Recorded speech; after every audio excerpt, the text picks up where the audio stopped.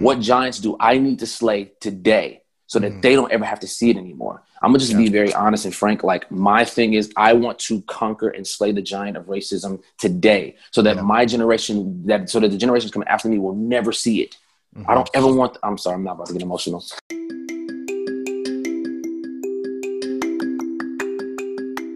As we dive back into ATAP's greatest hits, it's impossible to ignore Joe Barnes.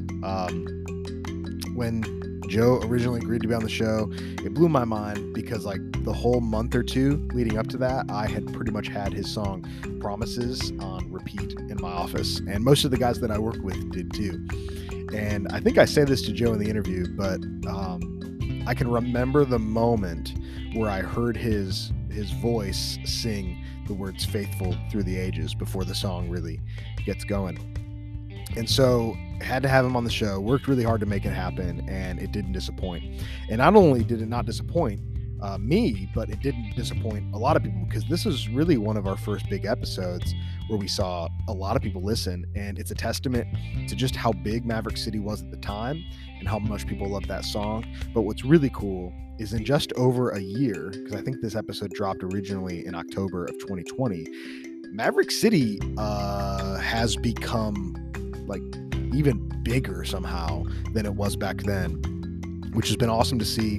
If you don't follow Joe on Instagram and on social media, you need to go follow him, because it's cool to see like somebody just, become more and more well known. But as you're going to hear in this episode of the ATAP podcast, Joe is just like a super humble, unassuming guy who just genuinely loves Jesus, and it bleeds through when he sings. And so I hope that you enjoy this episode. If you hadn't listened to it yet, maybe because you're like a newer listener and you hadn't scrolled that far down Spotify, I think that you're going to be really pleased with just how fun of an episode this is. You hear me and Joe laugh at the very beginning. I had done a little bit of research on him that surprised him, and that got the interview started off in a really fun way. But really, more than that, I just love hearing his heart, and I think in him we see quite a bit of the heart of the movement behind Maverick City, and songs like Promises, and like so many other songs now that he's been a part of since he was on this show too. So it's amazing what the Lord's done in just a short year. So I hope that you enjoy this old episode, and if you're confused about why are we posting old episodes, it's because we are in the midst of a hiatus right now. Reprogramming, getting kind of reset for the ATAP podcast and Basecamp to come back full strength in December, probably mid-December. And so in the meantime, enjoy the amazing guests that we've been privileged to have, because they deserve a second listen.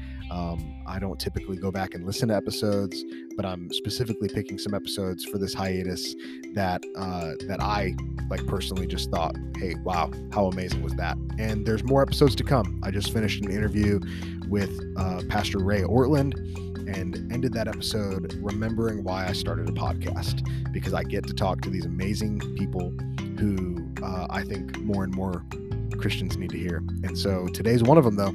Our Christian thinker for this week, well known as the singer and writer of Promises for Maverick City, Joe Barnes. Let's do it.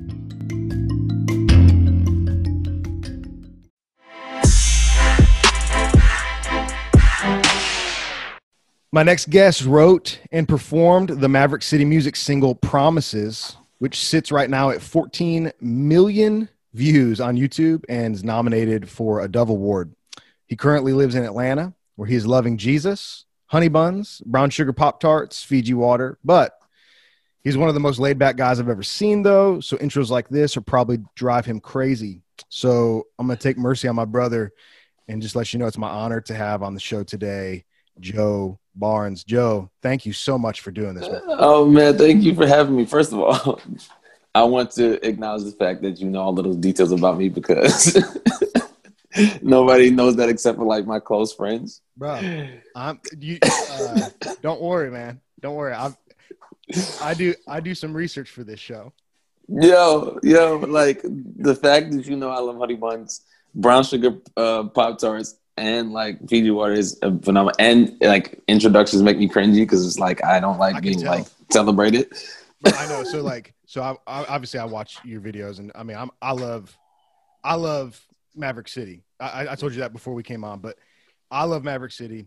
So I follow you and all the guys on Instagram, and it's true for you, Dante, Chandler Moore, Naomi, just the whole crew. It's like, I've never seen, and I'm not just saying this to whatever, I mean, I've never seen a group of more gifted and anointed people who shy away from the spotlight as much as you guys. And so when I started putting together that intro, I was like, he's going to hate this. Oh my God.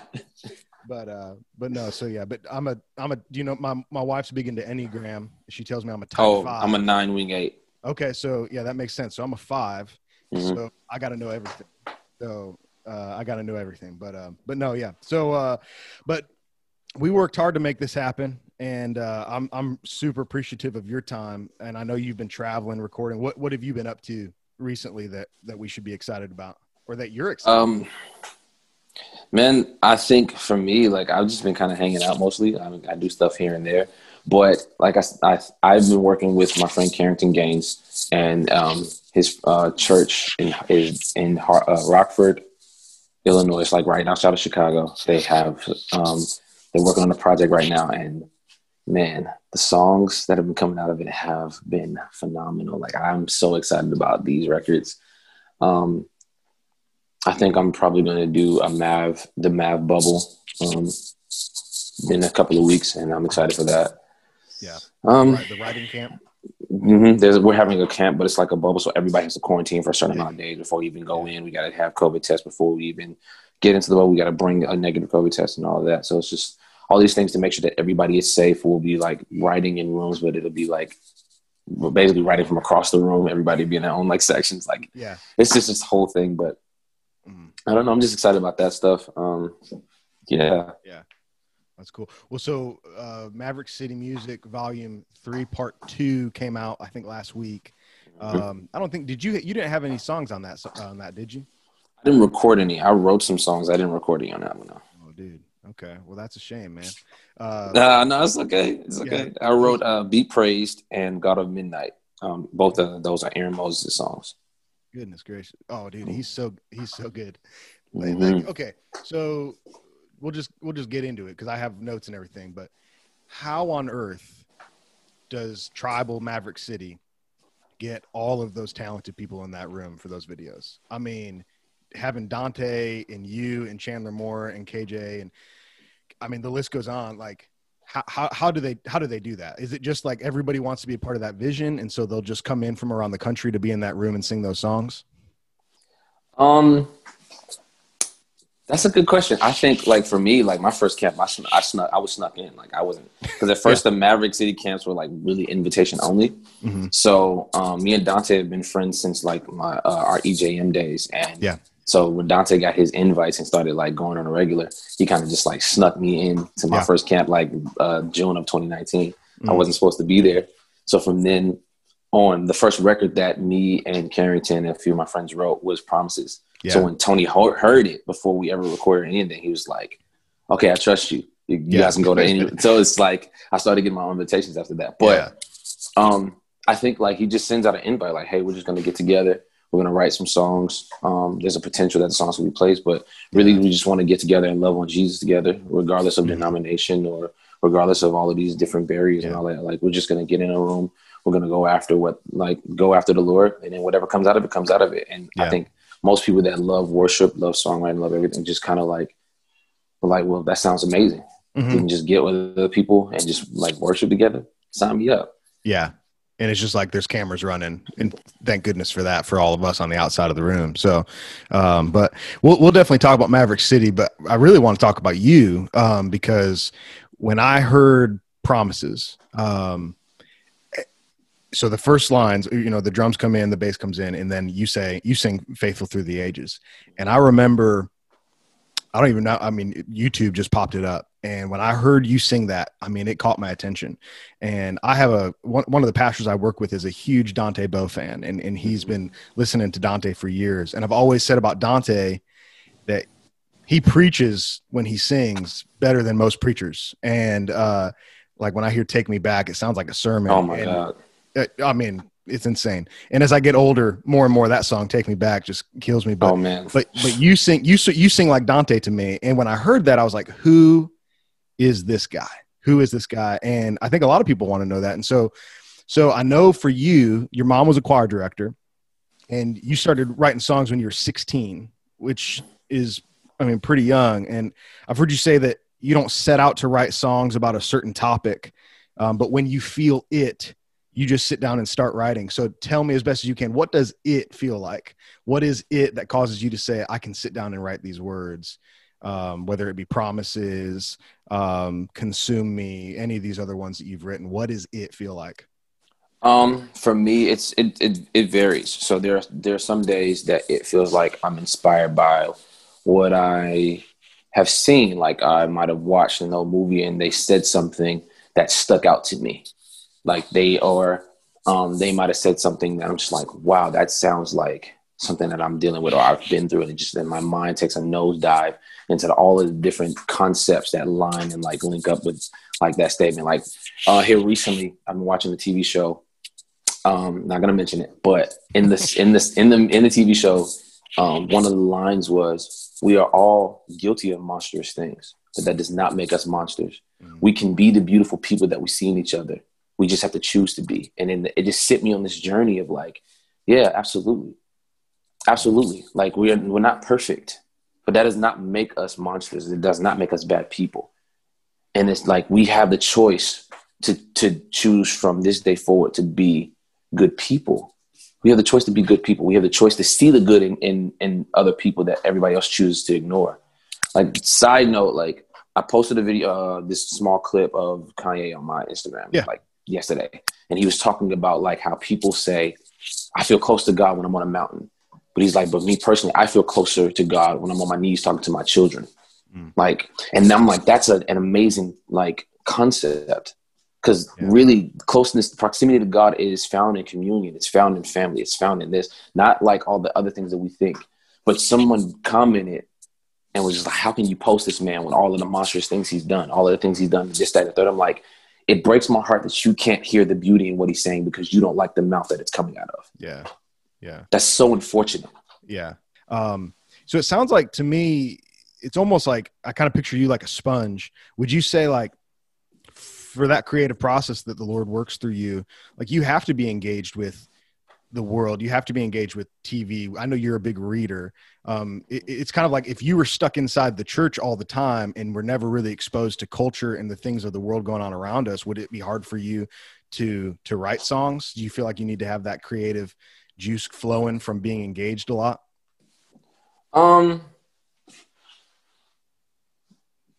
Maybe. I don't know. Like I think for me, like when it comes to like creating, like I'm trying to answer the actual question because I feel like we just took a nosedive or a turn to something. So like as far as like answer the question of like where it all starts, it's just like it's so many different things about like that kind of get the creative juices flowing. So I could be out and about like having a conversation with a person and we're talking about something and it sparks something in me, or I could be thinking about something that I've been dealing with as far as like writing and all of that. Like when we wrote Promises, we were sitting and having a conversation before we wrote any lyrics. And I was just talking to him like, I feel like this is where I am. Like I'm ready to see the promises of God that he made to me years ago. Yeah. And I haven't seen them yet. And it's just like, I'm so ready to see them. But in the meantime, while I'm waiting, what is something that I would sing that would encourage me to keep going instead of giving up right here? Instead of stopping where I am and throwing in the towel, what is something that I will be able to sing to myself to help me carry over? And it's just like, I mean, you've been faithful before. You've been faithful to Abraham. That's the reason why I mentioned Abraham's name. You were faithful to Moses. You were faithful to Daniel. You were faithful to Job and Joshua. So why wouldn't you be faithful to me? You were faithful to my mother. So why wouldn't you be faithful to me? You'll be faithful to me and to my children and my grandchildren, all that other stuff. That's the whole concept of faithful through the ages. Like you're not going to stop being faithful. Your faithfulness isn't going to run out today or tomorrow or whenever. It's like going to continue on.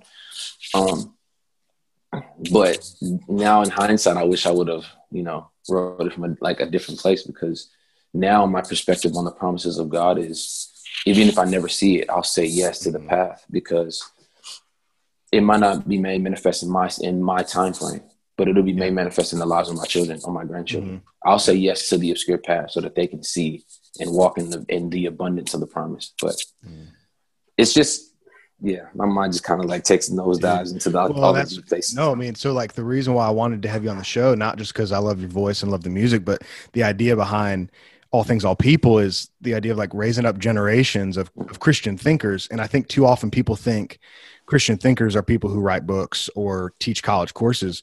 But when I hear you and what's going on in Maverick City and the lyrics that are coming out, I go, this is thinking. I mean, this is truly some theology stuff that it far transcends like anything that could be taught in a class. And so, but ultimately it comes from the heart. But what I find interesting about you and in that whole crew is all of a sudden success is coming, right? So Maverick City, like I posted a video a couple weeks ago because I was driving in my truck and Man of Your Word came on Christian radio. And I was like, did not see that coming, you know? And so you said one time talking about, I think you were talking about things you learned when you were with EJM or Eddie James Ministry. You said you learned that we are all one worship team leading worship for an audience of one God.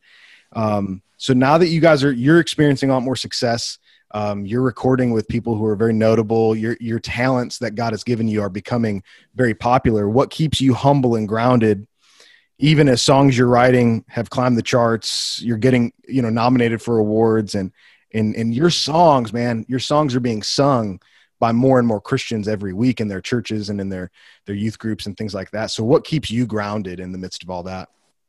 A few things, actually. A few things keep me grounded. One, I have a spiritual father that I answer to. One, I answer to the Lord, but two, I answer to my spiritual father.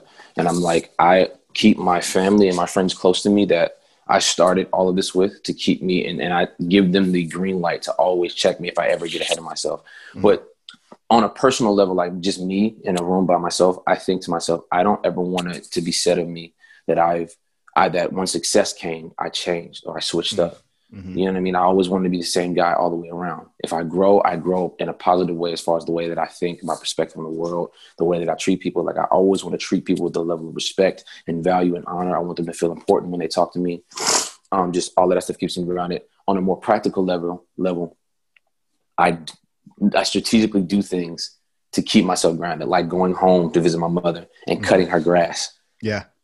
I go home and I wash dishes. I go home to visit my mom and I take the trash out. I do all of the things that make it like, it doesn't matter how big songs get or my name ever gets or any of that stuff. Like I want them to know that I'm going to be the same guy all the way around every day of the week. Like what you see is what you get. Like I'm going to love you the same. Like the only difference between me a year ago and me now is that I wrote a song that a lot of people are singing now. That's the only difference. Like, I've learned a little bit more. I have a spiritual father that like constantly is on my case. Like, hey, listen, I love you, but I want you to be a good man that becomes a good husband and a good father more than I want you to be successful to the world and all this other stuff. You know what I'm saying? So, and I strategically put that stuff around me because I'm just like, I don't want to lose myself in the thick of all of this. Success is a very tricky thing because I think in my head, when I see people gain success, there are a lot of people who are like, oh, you changed. I'm like, no, they didn't necessarily change. It's just that, did we cut out? No, you good. Okay, cool. They didn't necessarily change. I think that success didn't change them. It just revealed what was already there, what was underneath the surface that we couldn't see. If a person is full of themselves or arrogant or gets the big head, it's because it was already there. Success was the key element that revealed it, though. We wouldn't have seen it any other way. It's easy to be humble when you don't have anything. But when you have everything, then we'll see if you really walk in humility. Yeah. Well, dude, and I've heard you say stuff like that before. And that's why, I mean, I'm an admirer of you and what you guys are doing. But also, so this new thing that okay, so me personally, right? We don't know each other really hard. We just started talking like 10 minutes ago. But you started doing like a songwriting class like last week through Zoom on Instagram, and the response from what I could tell was awesome. People, battling to get into that class. And I don't know if you're planning on doing any more, but I know you did one. So what is your major piece of advice then? So that's the gush that, the outpouring your heart is, hey, I don't want fame to change me. I don't want fame to show who I really am, or, show that I'm different than what I've put out. And I believe that that test has shown that you haven't been changed. So that's why I like the idea of young songwriters taking your classes, and for you being part of raising up that next generation of worship leaders, even though, at your age, I mean, it would be completely excusable for you to be focused on just yourself. You're already investing in others. What's like the one major piece of advice that you're giving to young songwriters now, whether they play an instrument or not, whether they're the person singing the song? What's the one piece of advice that you're centering on right now with this next generation of Christian songwriters? As far as like the career side, or as far as the personal side, like, because I have different advice for different sides. Well, especially like for somebody who says, I want to sit down and write songs for the Lord, and because I know, promises came from a very real place for you. So what's that piece of advice, or what's pieces of advice that you're giving to young people right now who are saying, I just want to sit down and please Jesus with my songs? Live a life of conviction, write from conviction, writing songs, writing worship songs. Worship was never supposed to be an industry. It was always supposed to be a priesthood. So always live a life of that is fanning the flame of that. That's what I would give advice to. Like, I understand, like, whenever we get into a room in a math camp, we write songs that even if it never goes past that room, we're writing because, look, this is what God might just want to say to us in this room. Yeah. And this is the concept, or this is where we are. And we're going to write something that is pleasing and blessing to his heart, even if it never goes anywhere, because that's the goal. It's a priesthood. Yeah. And sometimes there are songs that you might hear tomorrow that were literally birthed in a place 4 years ago, 6 years ago, because we decided to keep the song sacred. And like, it's just going to be like for this group right here and now, because I don't know, man, like releasing songs is very tricky. Because like some people release records for the monetary gain. And I understand you have to do the business side once you release the record. But that should not be the main focus when you're writing a record or releasing a record. It should be because somebody needs to hear this. Somebody needs to hear this to get through their season of depression. Somebody needs to hear this to lift them out of their dark spaces. Somebody needs to hear this so that they don't give up. Somebody needs to hear this so that they don't drift away from the Lord. Because we are all one text message, one phone call, one conversation, one bad thing from happening in our lives, from just looking at the Lord and walking away from him. Like Christine Kane said, it takes nothing to drift, and it takes everything to hold on to Jesus. So somebody needs these records in order to like bring hope or reignite hope in their hearts. So the one thing I would say is like write from the priestly conviction as a songwriter, as a psalmist, as a whatever, you know what I mean? Like, that's the one advice that I would give to them. As far as like writing songs, as far as practically, get joined to a spiritual father, get joined to a family, get joined to people that are going to, one, hold you accountable, but two, be concerned about how you live your life behind closed doors. Yeah. I have a friend who's in leadership at International House of Prayer in Kansas City. Yeah. I had a feeling you'd probably be a fan, but so, and I mean, we love IHOP, and I know that some of my listeners probably don't like IHOP, but that's fine. But I was telling him one time, I was like, man, you guys have all these choruses coming out in the prayer room, and they never leave the prayer room. And I'm like, some of these musicians at IHOP, just like Maverick City, some of the people who you guys have singing around you are phenomenally gifted in their own right. And I'm like, man, don't you ever feel like you're wasting it? Don't you ever feel like these songs, these choruses need to get cut? And he said, we are okay wasting it at the feet of Jesus. Yeah, man. And I see that in you guys too. I see that same heart being raised up. That it's like, if this chorus never leaves this room, but the Lord is pleased by it, we're fine with that. And if we never make $1 off of it, so is that heart that you guys have in that room that you're sharing with each other? Yeah, man, because that's the posture of the alabaster box. It's like, I will waste it all at the feet of Jesus. And then just like, because even the disciples, like, you could have sold that was worth a lot of money. You could have did this, you could have did that. And I understand that. But when it comes to the beauty of who God is, when you understand the value that he holds in one's heart, it's like, I'll waste every last bit of it at his feet. I will waste every drop at his feet, because it's not about all that other stuff. Like, he's way more important than any monetary gain that I could ever come across. He's way more valuable. Wait, so I like they said, like I'll waste it all. Mm-hmm. I will literally break open the box and waste it all. Yeah. Well, what's amazing, and I love it when I see this, is people who have that mindset. I know that do develop a following, that do develop, you get Instagram or Twitter followers, because like those are the people that I believe are going to utilize that. And I see that happening with, like I've mentioned, a few of you guys in the Maverick City camps. And it's been awesome to see. It's been awesome to see people with that heart of worship. What, in your opinion, so whether it be the camps, I know, like you said, Dante was the one who brought you in, snuck you in even under the radar, and that led to Promises being birthed. But like in your estimation, and we've sort of circled around it, but what is it that makes Maverick City so special and unique, and has led to this rising now of popularity of the tribal videos and the Maverick City volumes and these pop-up worship services and all that stuff? What is it that makes Maverick City so unique and special? To me, it's the people. Mm-hmm.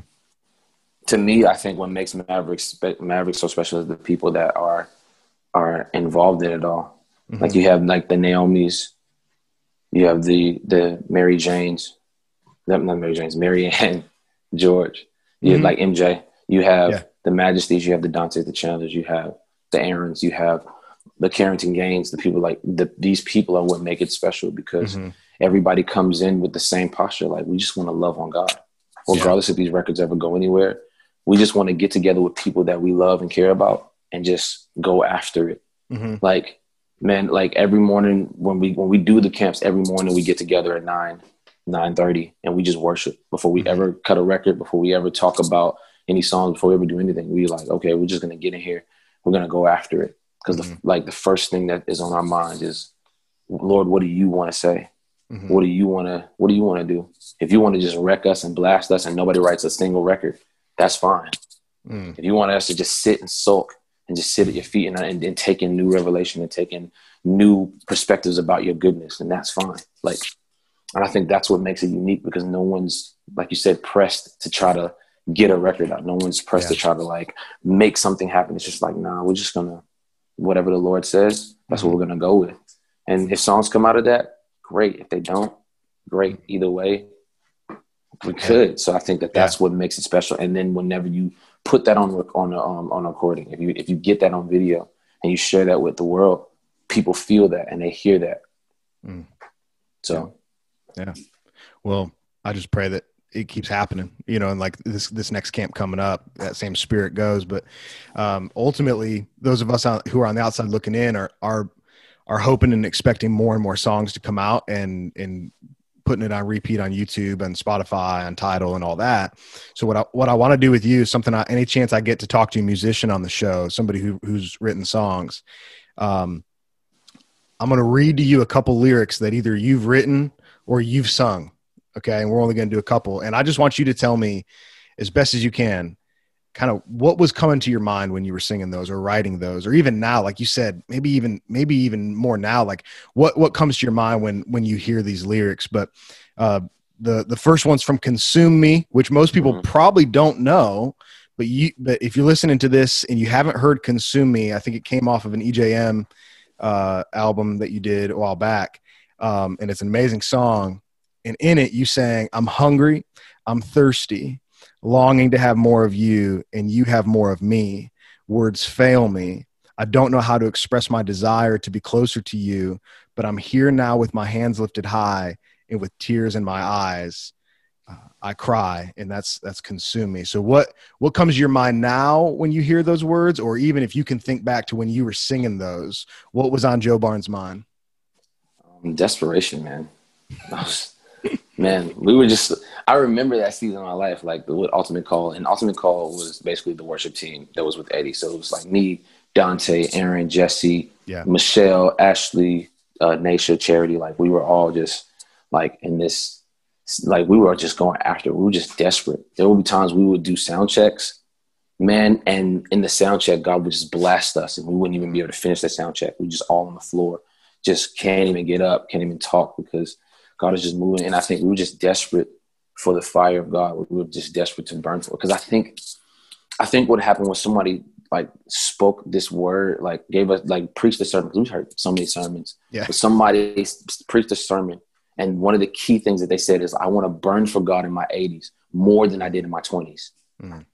I want to have a fervency and be on fire more in my 80s than I ever did in my 20s. And I'm just like, yeah, that's the perspective. Like, I want every day, like where I come from in Kentucky, like the seasoned saints would always say, every day with Jesus is sweeter than the day before. And I would just think about like that perspective. Like, if it's sweeter than the day before, I want to be on fire more tomorrow than I was today. Like, how can I'm just going to go as deep as I possibly can. Like, that was the perspective. And it's still the perspective to this day. It's just like, Lord, don't ever let me get complacent. I don't ever want to get comfortable to where I feel like, okay, I'm good now. Like, I want to always be convicted, to learn something new about you, to go deeper into your presence, to learn more about your goodness, and just always be attentive to the fire. I want to always be tending the fire that's on my altar. So that was the heart posture when I was singing it.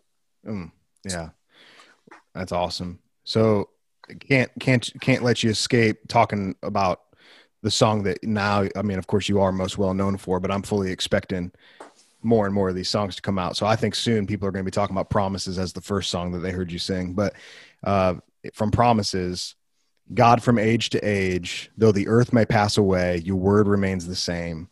Your history can prove there's nothing you can't do. You're faithful and true. And then, of course, the refrain, the storms may come and the winds may blow, I'll remain steadfast. Sitting in that room with all the folks from Maverick City, or when you're writing it, when you're singing it, what's coming out of the wellspring of your heart as you're writing those words? God from age to age. Like I remember thinking what I told you, like I'm a words person. I'm a quote person. Like, so a quote that I will say right now is Stephanie Gretzinger. She said, I sing King of my heart with such fire and such passion because I want the next generation to know that God is good through the ages. Let that be the foundation that they build their lives on. I want that foundation to be laid so sturdy that they will never waver. They will never doubt it. They will never question it. They will never be unsure or uncertain that God is good. And I remember thinking, I'm like, wow, she's a person that's marked to live a life that will set up the generations that are coming after her to be in a better position. So I'm thinking like, and I remember the scripture that's saying heaven and earth may pass away, but his word will always remain. He places his word above his name. So if he said it, he will honor it. If he said it, you can bank on it. If he said it, you can literally build your life on it. So it's like, though the earth may pass away, your word remains the same. And your history can prove this. If you look through the Old Testament, the New Testament, your history can prove this. Your track record is perfect.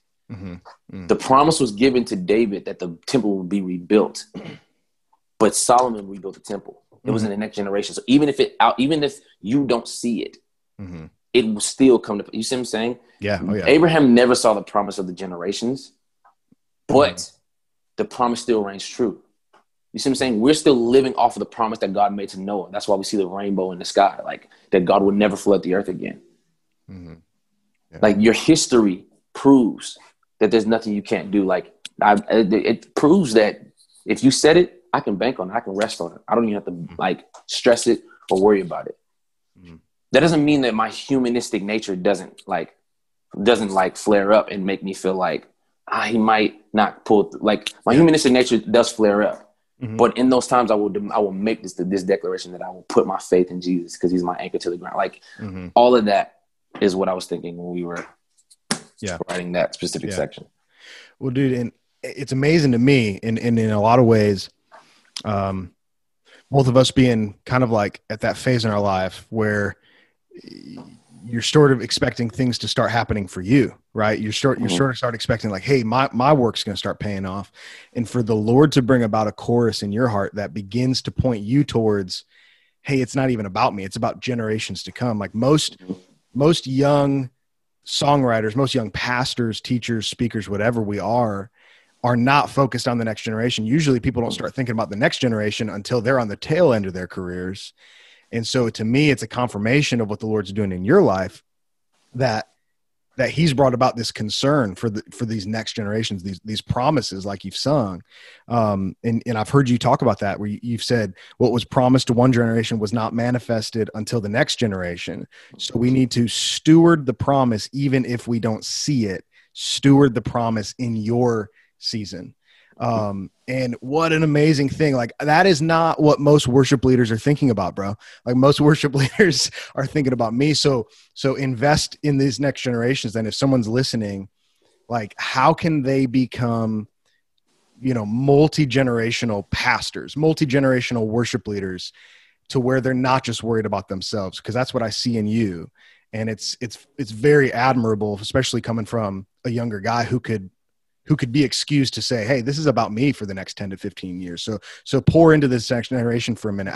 What would you tell them then to be focused on, to make sure that they're worried about the promises to come? I think that my thing is this, as it pertains to personal destiny, a lot of people are guilty of it.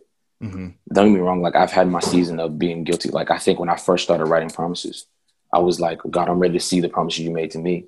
Mm-hmm. And that's when my spiritual father checked me. It was just like, you got to be careful with the promises of Yahweh, because that doesn't mean that you'll always see it. And you have to be, and he said, you have to think about the generations coming after you, because that's when you're closer thinking like Yahweh. Anytime that God has given a promise, he wasn't thinking about that one individual person he was giving it to.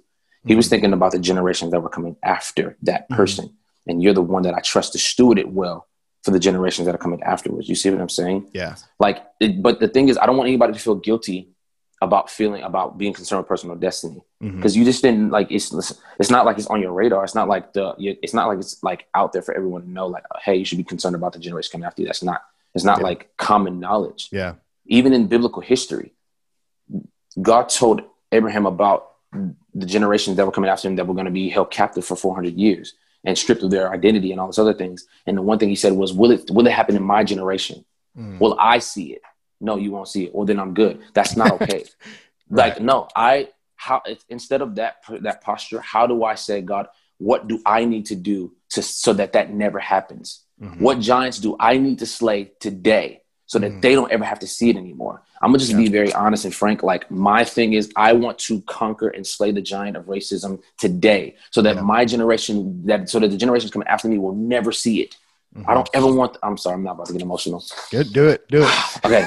I don't ever want them to have to even think of, I want them to look back on my days and be like, wait, that was actually a thing. Yeah. That I can't even imagine that happening. Right. But also on the other side, it's like, I want to steward my walk well enough so that they can see blind eyes open and the dead being raised and limbs going back and all of the signs, wonders, and miracles. And it's a normality as opposed to a rarity. I want them to look back on my days and be like, wait, that wasn't happening as often as it does now. Like, that's normal here. I'm like, well, in my generation, it wasn't. I want them to, like, you see what I'm saying? Yes. And that's the thing. I will say yes to the obscure path. I will say yes to whatever challenges I have to face or whatever sacrifices I have to make, so that they can literally live in a posture, live and build their lives on the foundation of God's goodness in abundance, not in pockets and measures, but in abundance, like to the where that they have to give stuff away. Cause like, I don't have any more room to take anything. Like, I don't have, like, please just take this with you, cause I don't have any more space. Like, I want them to, you know what I'm saying? But yes. So what I would say is, like, be willing to sacrifice personal destiny for the sake of the generations coming after us. Because think about it. Think about where we would be as a nation, as a people all around the globe, if the generations that came before us were concerned about us to the point that they were willing to sacrifice and make changes. They were willing to eradicate dark. They were willing to walk away from certain things and say no to certain things that would benefit them. But they're like, I could say yes to this. Yeah. But it would then cause me to sacrifice something for my grandchildren. And I don't want them to have to live with the consequences of my decisions. You see what I'm saying? I want these, and that's the difference. Like, on a practical level, I could say it this way. My mother is a good example of this, because before any of my siblings ever thought about property or thought about houses, my mother took the time to buy 3 houses, 4 properties, and taught us over time, like, land doesn't move. If you pay the property tax, if you take care of the land, you'll have something for the generations. You'll have something for a legacy. Yeah. And before it was everything on our grid, she made the decisions. So before we could ever even be grateful for it, I told her the other day, I'm like, I'm grateful that you took the time to sacrifice and put in the work to steward something before I could even recognize my need for it or recognize the concept of being grateful for it. Mm-hmm. She said, I did this because I want you guys to have something. You can always, one, come home. If anything out there in the world fails you, you can always have a place to come home to. You will never be homeless. Two, I'm setting this stuff up so that you can always have a source of income. Because if you don't want to live in these houses, you can rent them out as Airbnbs, you can rent them out as rental properties, or you could sell it and keep the land. Like, you will always have income, or you will always have a place to come home to. Like, that's the dip. And I'm like, that is a beautiful example of legacy. That is a beautiful example of thinking about the generation that are after her. Because she could have easily, like, because the thing about it is, if you steward it well, you'll benefit from it in your lifetime. She always has a place to call home right now too. But when she steps from this side of the eternity to the other side, she can't take any of that stuff with her. But what you can do is set up the next generation to be in a position to where they never have to worry about lack. And that's the beauty of it. Like, yeah, you'll benefit from it. You'll benefit from stewarding the promise well. But the abundance of it will be benefited from the generation coming after you. The man who created Walmart only created Walmart, but his kids go on to create Super Walmart. Yeah. The man who owns Chick-fil-A. You cannot buy the rights to Chick-fil-A. You can buy a franchise, but you could never own the actual rights to Chick-fil-A. He keeps it in his family, so his family has legacy. They can carry it through the generations. Like, that's the difference. We were never actually taught these things. Yeah. And that's what I would say to the generation that are my age or older or younger, whatever. Like, be mindful that the decisions you make today do not only affect you, but they affect your children and your grandchildren and your great-grandchildren. So be mindful about how you steward things and how you live your life, and how you, when you have kids, how you train them up, because the thing is, they're sponges. They're only going to see life through the lenses that you give them. And then the lenses will change over time as they gain mentors and friendships and relationships and all of that. But you are responsible for the initial lenses that they see the world through. Yeah. Dude, that's so good. I mean, we could keep going on. I mean, no, that's so good, because, like, thinking about your mother in Kentucky, right? Okay. So like what if the church considered living life that way? Man. You know what I mean? Like, what would happen, you know? And I do think guys, because how old are you? Like 28, 29, 26, dude, you're okay. So first of all, most people don't start thinking that way in their mid 20s. So that says a lot about your mom too. But I mean, like, if this generation that's coming into maturity now, because I'm 32, so I'm only just a couple years ahead of you.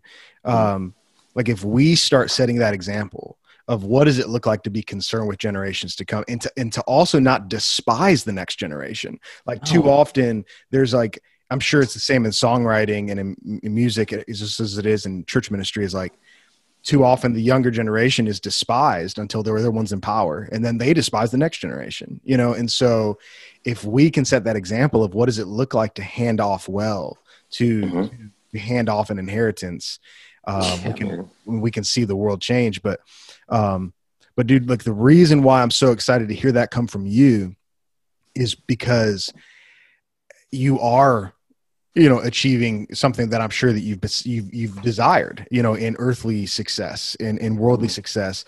And, you know, I think you mentioned one time, you said, I hope I write songs that get awards, because those are essentially just crowns, and crowns are to be thrown at the feet of Jesus. Oh, man. And yes, I'm quoting you, bro. I'm quoting you. Like, so like, man. But so then talk to me then, Joe, like, what are your goals? What are your plans for this next season of your life? Because I feel like you're primed for success. And the reason why I can celebrate your success and the things that you're setting goals after, you know, recording music with Sierra or Tasha Leonard and all these things with Dante. The reason why I can celebrate your success is because I know those are going to be crowns that you're not going to put on top of your head. You're going to put them at the feet of Jesus. So let's talk about you for a minute, though. Like, what are you hoping for these next few years? On a practical level, like, of course, like, I would love to have, like, amazing songs being placed, because that would mean that that's another source of income to obtain wealth, and I only want wealth so that I can have time to to invest in like the generations coming after me. I can have time to be married and have children, but not have to go away for 6 months and then come back. Like, no, I want to be able to be in the house and watch my children grow up. I want to be in the house to wake them up every morning and stand them in the mirror and tell them to speak life over themselves before they ever go to school. So that whenever someone tries to challenge them with otherwise, they will never question it. They'll never think that they're less than, because every morning me and my dad get up in the morning, look in the mirror and speak life over ourselves. Like, I want time to do that. In order to have time to do that, I need to obtain a certain level of wealth so that I can have time and I don't have to like go out and hustle and grind to get it. I can just be at home and rest with my children. So practically I want that. But on a spiritual level, I just want to love God the next season. Like, I just want to create beautiful things with beautiful people. And honestly, if it never goes anywhere, then that's great, because I just want to love Jesus anyway. I want to love the people that I'm around. I want to love God's people well. Because when you love the Lord and when you love someone and you get close to them in communion, you burn for what they burn for. Your hearts become tethered and you burn for what they burn for. The one thing that God burns for is his people. For God was so obsessed with the world that he gave his only son. Why? Because he wanted communion. He built a garden while we built temples. He built a garden to walk with Adam and Eve in the cool of the day, because his obsession was man. We built temples later, but his obsession was with man. So when you understand, when you get in the face of the Father and you spend time with him in communion and your hearts become intertwined, you learn that God burns for his people. So then you burn for them. Like, the more practical way I could say it is like, as a man loves his wife, if a man is married to a woman and she's a doctor, but he's a songwriter, he doesn't understand anything about being a doctor, but because he loves her and their hearts are tethered, he burns for what she burns for. He'll begin to go to all of the seminars. He'll begin to look at her books and to try to help quiz her so she can be ready for her test. Like, he burns for what she burns for because like, their hearts are tethered. So with that being said, like, I just want to love God and love his people well and create beautiful songs that'll like bring people to the table of communion with the Father and love my family well, man. That's really all I want in these next 20 to 30 to 40 to 50 years of my life. Like, I just want to, man, and just set the next generation up to succeed and succeed well. Man, from my point of view, I think it's going to happen for you. I pray it does. But one thing I love about you too, and this will be how we finish up, because I know you got stuff to do down there. Fun. But dude, every time I see you post on social media, you're with friends, and I know you're surrounded by talented friends, and there's a network down there in and around Atlanta, in and around Maverick, EJM, and I know that you're going to enjoy this. Tell me and some of the people who are listening who else they should be listening to. Like, man, you know what I mean? So like, who's some people that we haven't heard of that we need to go follow on social media because they haven't written their promises, or they haven't gotten to be known. But I love seeing the network that you hang around with. And I've just learned, I'm like, man, these are some talented people who love Jesus. So tell us some of those folks. Man, I have a list of people. So first of all, if you haven't heard of Carrington Gaines, you need to go look him up. He's a phenomenal songwriter, 100%. Phenomenal artist. I love Carrington. My friend Calvin Lockett, who came out with a song called Runaway, phenomenal. My friend Joshua Kenneth has some great records. Especially if you have youth groups that you kind of want to like, Joshua Kenneth is an amazing artist. His girlfriend Kyra Kelly is an amazing artist. Love her. She has an amazing voice. Her songwriting stuff is amazing. Kayla Thompson is another artist that I love and I adore. She has an amazing pen. A friend of mine named Tekena Obera, he's coming out with records soon that I've been like helping him like figure out, man. It's phenomenal stuff. Lucas and Evelyn Cartaggio, they wrote a song called Make Room for Upper Room. Love them. A friend of Jordan and Sasha Marcotte, they go by Marcotte. They're a couple and they're a duo. They have some records that are coming out for the married people that love Jesus and just like talk about all of the different like amazing things about marriage and being in love with the Lord. Lauren Scott is another artist. Yeah. She's another artist that I love. She's coming out with some records. I want to make sure I'm not forgetting anyone because I'm just inspired by my friends. That's what I'm saying, dude. I can tell. Friends in my circle. I can tell. And you're unselfish. Like I see it. And I'm like, I see the pictures and stuff you guys post. I'm like, dude, y'all just need to get together and start writing and recording. Man. My friend Mercedes, she came out with some stuff. Yeah, Sadie Mae, love her. Yeah. Trying to make sure I'm not forgetting anyone. Oh, my sister Charity. My sister Charity. She came out with a song called "Faithful," talking about God's faithfulness. Love, Nice. love, love, love Charity. That's I awesome. think that's it Well, so far. I'm gonna make sure to link to as many of those as I can, so people can Oh yeah, go and if you need to, discover you can ask them. me now. I'll send you some links and stuff like Sure, that. sure, So sure, sure, sure. Yeah, man. Well, hey, seriously, I can't say it enough. You're a unique young guy, and I'm you're not that much younger than me, so we're kind of right there at it at the same time. mhm. But you're a unique guy who, at a point in life where most of us are tempted to be selfish, and I know you're tempted to be selfish too. You're chasing after the things that the Lord's gifted you in and anointed you in, but for His glory and for our benefit, and for that. Um, I'm thankful for you. And I know that my listeners who are going to be really thankful for you. I'm excited to see what the Lord does through your life, what he does through your writing, your voice, Maverick City, and everybody else involved. So I'm so appreciative that you took some time to be on the show today, brother. Thank you so Thank you, much. thank you, thank you, thank you. I love you. Yeah, Thank you for man. having me on. Awesome, man. Well, next time I'm in Atlanta, we'll get together. Please, we can go to a Taco Mac and get some good wings, or we can Yeah, go over to Your Pie and get a good homemade pizza. Like, just let me dude, know. for sure. For sure. Awesome, brother. Thank you. Thank you.